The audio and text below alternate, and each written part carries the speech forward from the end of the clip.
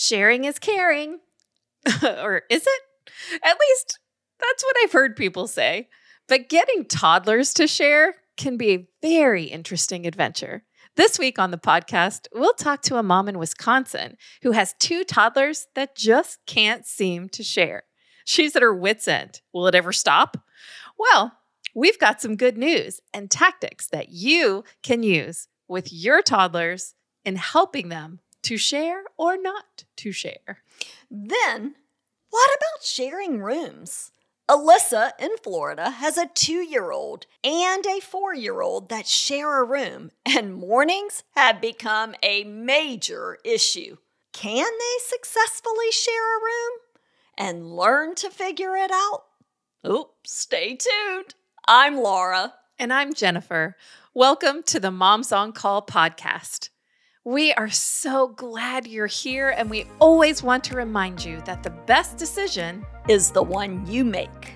Whoever said babies and toddlers don't come with an instruction manual never met the Moms on Call. For nearly 20 years, Jennifer Walker and Laura Hunter have helped over 500,000 families navigate parenthood with their best-selling books, online courses, apps, and network of certified consultants. And now they have this podcast to talk directly with you. Ask your questions at 888-234-7979. Welcome to the Moms on Call podcast with Jennifer Walker and Laura Hunter.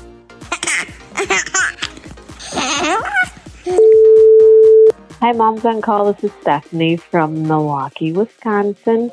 I have 3 kids, one who just turned 3, an almost 2-year-old, and an almost 7-month-old. So yes, I did have 3 under 3 at one point, and it is crazy. But your guys' techniques and books and methods have helped me keep grace in the chaos. But my question today is about sharing. My 3 and 2-year-old are very close in age, and they just can't seem to share together. And I'm at my wit's end, and I don't know what to do. I've heard conflicting advice about, how kids that age just can't share. So I just want to see your guys' take, though. I just figured I'd ask about sharing. Thank you very much. Bye-bye. Jennifer, Yes. I love your perspective on this sharing with toddlers, because I'm sorry, it's hard to reason with a 2 and 3-year-old and how to share. So I love, love, love how you talk to parents, because we all go through this. You've been through it. I've been through it. We've all been there, and I love your perspective on Well, that. we both have a set of twins. So yes, you talk about them being close in age. Yeah, they were all sharing the same type of toys at the same time. So I want to play a little scenario with you. And when your friends come over to your house, do they get access to all your stuff? So I don't have to share with everybody. I'm just saying. You mean Now, you're I not would. gonna- If Laura fit in any of my stuff, she is tall and lanky and fantastically different shaped, a different type of beautiful than I am. And so, but she could absolutely have access. But I don't have to share everything I have with everybody that walks in the door. I don't have to share everything with my sister. And so sometimes it is okay as kids are reaching this age and as they're studying personal ownership to give them something that really is theirs. So it doesn't feel like a free-for-all that everybody just gets access to all your stuff all the time. That's really not reasonable. When you say that's, just toddlers can't share, oh, they can. But we also want to teach them the responsibility of personal ownership, and they're feeling that draw. So there can be a few things that they have that's just their own. And I would suggest maybe getting 1 or 2 things that for each one of them is just their own. It will help immensely. And then the other thing is that if it's causing a fuss, it goes away. So if you're both fighting over the blocks aren't worth the fight. So you can take them as a mom, just away from the situation altogether. And eventually, if we're super confident in doing that, what they will do is start to self-regulate, because they'll recognize that it's not going to anyone. But I don't necessarily want you to always have to be interacting with, I'm sorry, say you're sorry, just say, oh, this is not worth the fight. And out it goes. And so they may not like that intervention, which is exactly what we're looking for. In order for a technique like this to be effective, they kind of have to not like it so much. And it's a really great way just to help them take responsibility for what's happening.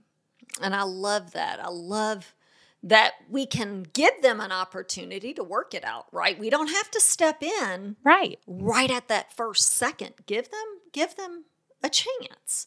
And I love how we're not going to sit here and explain. However, later, we can come back and kind of do that hug moment. Hug moments can happen throughout the day, right? Where we say, oh, remember, if we can't play nicely or whatever those words are, I take it away. And so that you can start to put that on their radar. But I also love when we as parents are confident in what our kids can do. Oh my gosh, Jason's going to be so great at sharing his toys. And you're telling dad or grandma how great Jason's going to be at sharing his toys with little Richie. I loved what you said about the hug moment. And so what I think about is as they grow up, when we teach them at this age that the toy's not worth the fight, at someday it's going to be, and that boy's not worth the fight, and that friend's not worth the fight. And so there's nothing that's worth the fight with your sibling. And so, I really feel like we're setting a stage in order to prioritize relationship. And so it's another really beautiful thing that's happening in these interactions. I had 3 boys in one room, and their room also had some toys. We had like a little area that had most of their blocks and that kind of thing. But in their room, there were a few things. And so it was the twins and then Little Handsome. And Little Handsome's 18 months younger than the twins. And I guess Brent was probably 2 years old. So that would have put the boys somewhere right around that close to 4-ish mark. And Brent, of course, thought he was the triplet, right? He, and the twins, of course, knew he wasn't. And I can remember them being in their room. And I want to say it was either a book or a truck or something. And I mean, you would have thought World War II had happened in that room. And I can remember walking down that hallway, that long hallway, trying to stay calm, right? Because it was probably towards the end of the day. I'm exhausted by that point and trying to stay calm, walking in and grabbing that truck and turning around. I didn't explain. I didn't stop. I grabbed the truck, walked out, and I think I took the truck to my closet. And, the boys are like, what? And what just happened? I don't even think they realized. Immediate silence. It was immediate silence. And, but it did. It gave me the opportunity to be able to say, if we're going to fight over things, they're out. It's just not worth it. Did you know that there's more to the Walk to End Alzheimer's than just walking?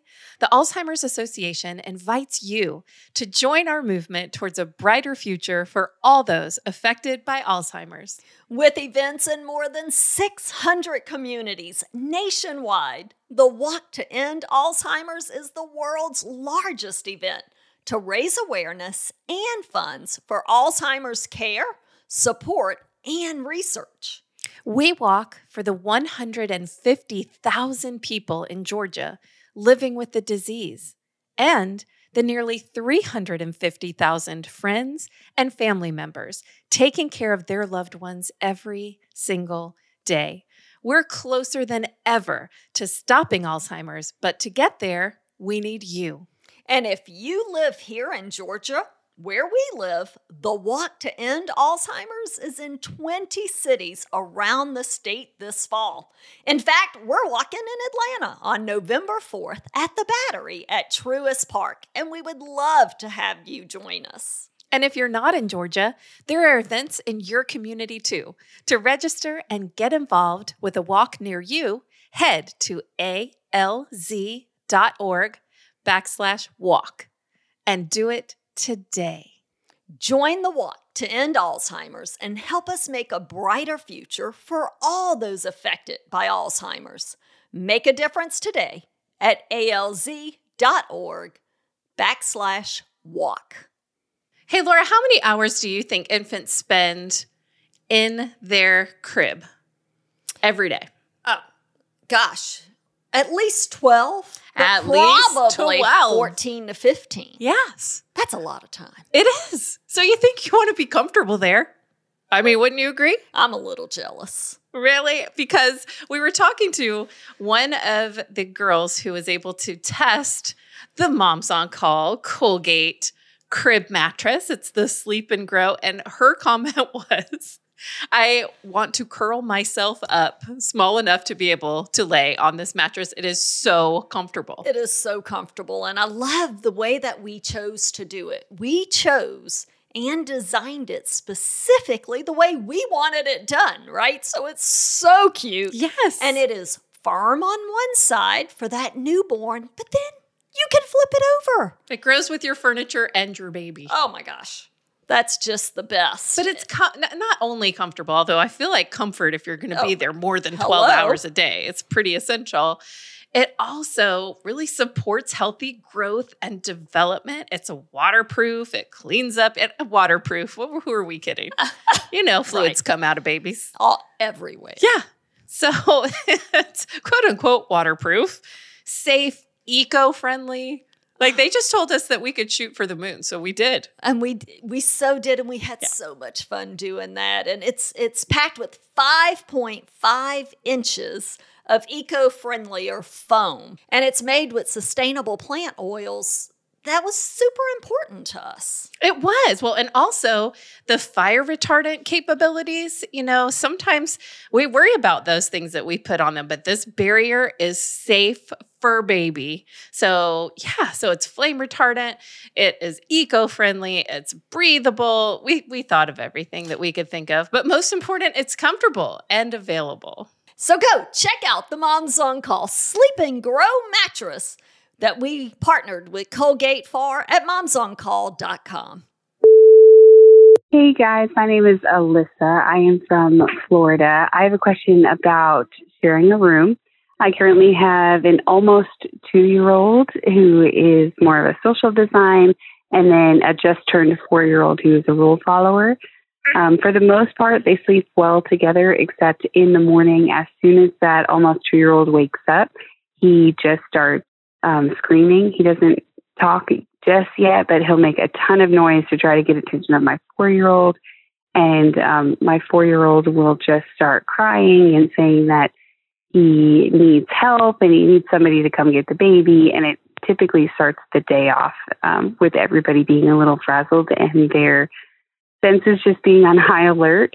So we're trying not to save the quiet one, but we're not sure exactly how to help the 2-year-old to know not to scream, because he does understand, but he isn't really verbal yet. So it's hard to incorporate different rules with him. So trying to decide how to help the 4-year-old and how to help the 2-year-old just know to be mindful of one another. Thank you, guys. Oh my goodness. This call probably I could have called in. I could have called myself. Hello, you're on the air. I mean, because we did. I had 3 boys in one room. And they were on a little bit of a different routine in the very beginning, right? And then, of course, they we started the day at my house at 7 a.m. Not 6:30, not 8 o'clock. We started the day at 7 o'clock. And the crazy thing is, they figured it out. Ooh, I love it. What did you say? They figured it out. Wait, what? They figured it out. Ooh. So yes, you are on the right track. I love how many Moms on Call principles you have even mentioned in this. It is so thrilling to think that these things are helping you and helping you understand what their motivators and causes of this are. So we're just going to refine that a little bit. You said some very intuitive parenting things like, I want to help the 2-year-old, but I can't. They don't understand yet. You are exactly right. We're not not going to have some magical way to convince a 2-year-old who is social not to wake up and just want automatic attention. Yes. People. They want people. But this really rests on your incredibly capable, rule-following 4-year-old. And the oldest kids are so often those rule followers. And they're great at helping other people also follow the rules, which is wonderful. But what we want to do is equip the 4-year-old not to call for help with the baby. Now, is it frustrating? Yeah, little brothers make a lot of noise. These kids are noisy. That's frustrating. You can just roll over and go back to sleep. You can give them words to say. But basically, Laura, what did you say? They'll figure it out. What was it? They'll figure it out. And that rule follower, especially depending on what the second was, and I'm imagining probably engineer, that rule follower is going to want to figure it out, especially if the rule is that the door doesn't open until your designated time. Yeah, right. Sun comes up, 7 o'clock, whatever it is. We're not, just because somebody makes noise, we're not coming out early. That's the rule. And you will figure it out. And, there's a couple of things practical things that you can try. You can try to have a good night light, a light that comes on so that you can start to tell the 2-year-old. I know that you said the 2-year-old wasn't super verbal, but they know exactly what you're saying. And so you can say, we get up when the sun comes up, so that if they can start to associate, oh, that clock shines bright, that's when mom opens the door, dad opens the door. They'll start to kind of understand that. And at 2 years old, you could also have a little soft book or something like that they can grab as well. Well, and if it has faces on it, that's always going to be great for a social kid. But Laura, you really have a really great point here. And typically what happens is, because we're saving the quiet one, if the younger one makes noise, he gets what he wants. He gets people. You do come in. So that noise gets him people every time. So what we want to do is we want to be just really committed to the door opening at a specific time each day, the time that you've designated that's right for your household, somewhere around 7 a.m. And let it be the same time every day, no matter what. And in about 2 weeks, when that is no longer working, when it is no longer bringing additional engagement, immediate engagement into the bedroom, then you'll find that not only does this 2-year-old have a little interior inner clock that knows when it's 7, the lights and the special type of clocks that they have are super helpful, but that child has an inner clock that will go off every day at 7 o'clock when you open the door, regardless of what we have in there. I love those. When she said good night light, one's called a good night light. There's other varieties of that where you can set like a little sunshine to actually start to glow at a certain hour. Fantastic. But just know, no matter what resources you have, that child has that inner clock inside of them. And so if you'll do the same thing predictably and not give that engagement because we're really reinforcing that negative behavior, if we come in, we're saying, A, the 4-year-old can't do it, and B, the 2-year-old gets people if they yell. And those aren't the things that really, as a parent, we're trying to place inside their heart. So I know it's no fun. There's going to be loud mornings, and your older one's going to want to engage you with that. The night before, you tell the older one, you're going to be great at rolling over and going right back to sleep if your brother wakes up early. So what's the rule? The rule is we don't open the door until 7 a.m. And so that rule follower, here's where knowing their design is so helpful. That rule follower is going to want to follow the rules. They're going to want to help make that environment follow the rules. And so it's really helpful for both of them. It tells the rule follower they can. And they'll figure it out. And one more thing. See, we could just keep going just on one, and on.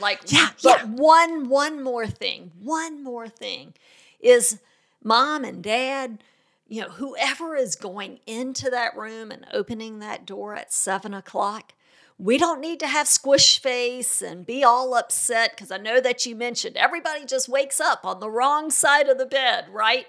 You guys get to dictate the atmosphere. So when that door opens, I want your face to be happy and smiling. Have a song that you sing, open the blinds, do a little shaky shake, whatever that is, so that the kids start to realize, oh, wait, this is fun. And this is a great way to start the day. And yes, they can figure it out. Thank you for listening to the Moms on Call podcast. If you have a question for Jennifer and Laura, call 888-234-7979. Visit momsoncall.com for resources to help you parent with confidence and thrive, not just survive your amazing parenting journey.